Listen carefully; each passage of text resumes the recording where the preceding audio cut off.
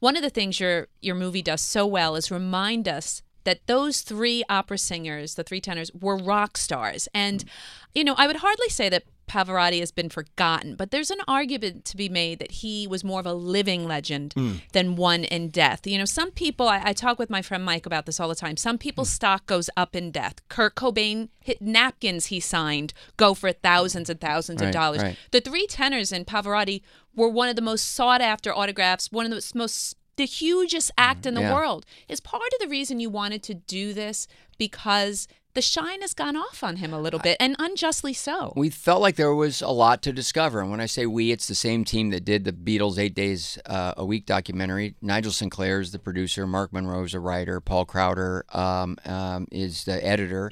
And we just found we had a great working chemistry.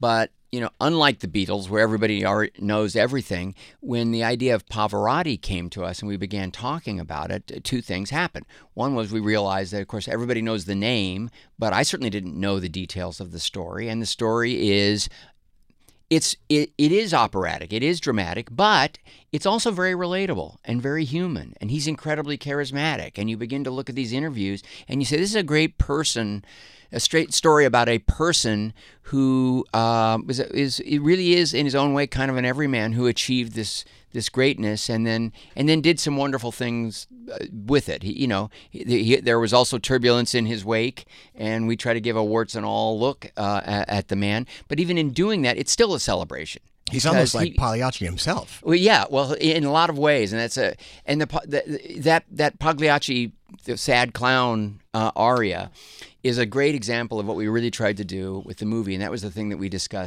discovered internally as soon as we started looking at these arias, having sort of learned more about his life, is that we really could select arias that did align with these very emotional moments and turning points in his life. And so I think it helps tell the story to audiences who may or may not know a lot about opera.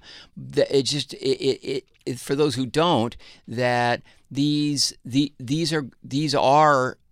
another really strong form of storytelling, and opera is very connected to the emotional human experience, and Pavarotti seemed to connect on a human level with what he sang, and those are great performances. So I mean, the video that we could find from some of these performances was stunning. But I'm a director. You look in his eyes when he's singing, and this is not something technical he's doing. He's in it.